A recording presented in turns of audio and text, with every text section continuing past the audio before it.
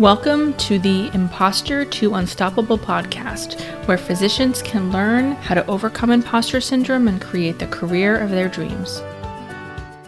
Hi, friends. I wanted to really quickly tell you about an event coming up at the end of the month, starting August 31st. It's called the Virtual Summit Women Docs Thinking Outside the Box. It's put on by the Women in White Coats, which is a blog that is all about empowering women physicians, helping them reach the best of their abilities, overcoming microaggressions and other things that women endure in the field of medicine. It's a really, really awesome group of women. The summit will be August 31st to September 4th. It's completely free. They have several speakers that will talk about telemedicine, locums positions, leadership, private practice, concierge medicine, entrepreneurship, coaching, and so much more. It's a really, really great experience. Please click the link in my bio to check it out and take advantage of this really wonderful and free opportunity. Now, on to the podcast. Well, hello there. Let's talk today about other people's opinions. If you're struggling with imposter syndrome, then this is something that is really all-consuming because so many of your thoughts probably have to do with someone's going to find out that I don't belong here, someone thinks this about me, they don't think I'm smart enough, or I'm not smart enough and they're going to find out. So much of imposter syndrome is encompassed with other people's opinions, and it can be really, really detrimental to your self-esteem, to your future self, and to your goals. So let's talk about a few things when it comes to other people's opinions.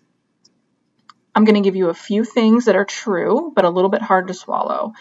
And the first thing is that they have nothing to do with you. The opinions of other people have more to do with their own insecurities and their past than they have anything to do with you. The other thing is that they aren't thinking about you.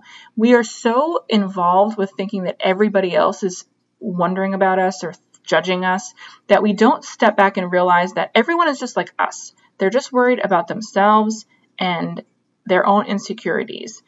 So whenever you find yourself worried about what someone's thinking about you, give yourself a little nudge and remind yourself that likely they're probably thinking about themselves, their weekend, or maybe even if you're judging them.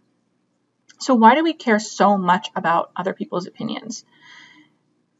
The big secret here is that the opinions that we are worried about most are usually related to our own limiting beliefs or the negative thoughts that we have about ourselves. I encourage you to do some journaling about this and see if this is true for you. It certainly is true for me. Many people worry about the need for connection. We all, as human beings, need to be connected and have relationships that are positive in our life. And the brain likes to tell us that if we don't try to please other people and if other people don't think good thoughts about us all the time, then we might not have any friends, we'll be alone forever, we'll be lonely. And that's a scary thought for many of us. So in order to combat that fear, we worry about the opinions of others and try to shape them to the best of our ability. The consequences of constant worry about other people's opinions is a loss of mental energy, a loss of time, and general discomfort in life. So there's a few things that we can do to take back control of our minds and our worries.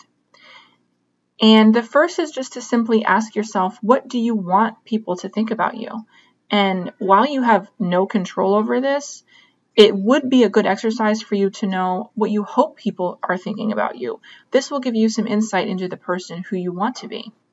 You could change the conversation that's going on in your head. So whenever I find myself spiraling into the world of other people's opinions, I take a deep breath and I refocus on the moment that I'm in. And by doing that, it helps me to turn the focus back on my patients, if I'm with my patients, and how I can serve people, how I can help people, or asking myself, how can I be the best version of me in this moment? That takes the concern of other people's opinions out of the picture and helps me focus on the here and now. And you could also Finally, and most importantly, work on your authenticity and being comfortable in who you are.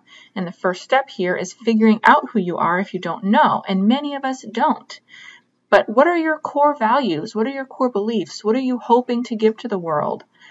If you focus on those things, then you're giving more mental energy and the best of your time and effort into what really matters, which is who you are and who you're becoming.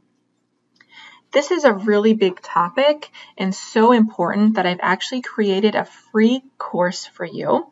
If you're interested in diving deeper into the things I've talked about today and way more content, then head over to the show notes page where I've put a link to my free course.